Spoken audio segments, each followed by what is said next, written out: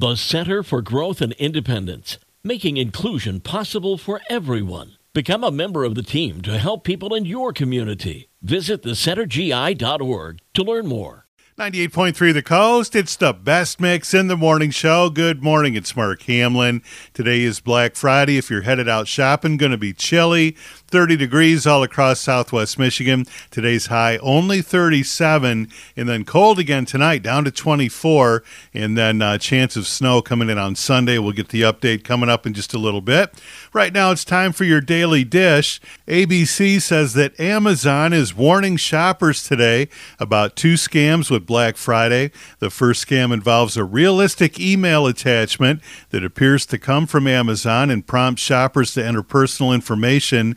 The second scam targets Amazon Prime members and claims that there's an account problem.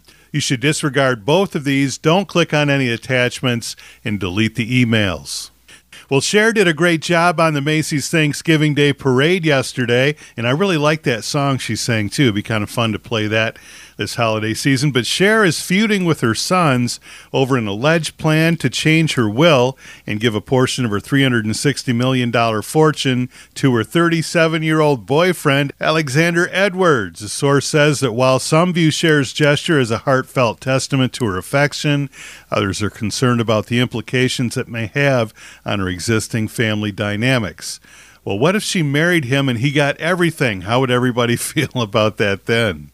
And Fortune magazine says watching holiday movies is good for your health. Therapist Courtney Cope tells BetterHelp, holiday movies make us happy for the same reason watching any favorite movie makes us happy. The ritual, routine, familiarity. We typically watch the same Christmas movies every year.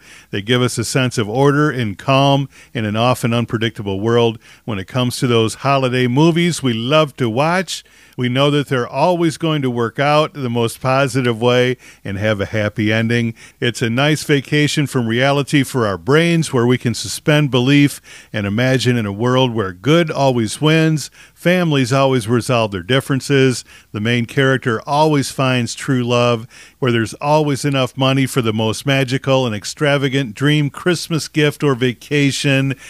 It sounds like the Hallmark Channel, doesn't it?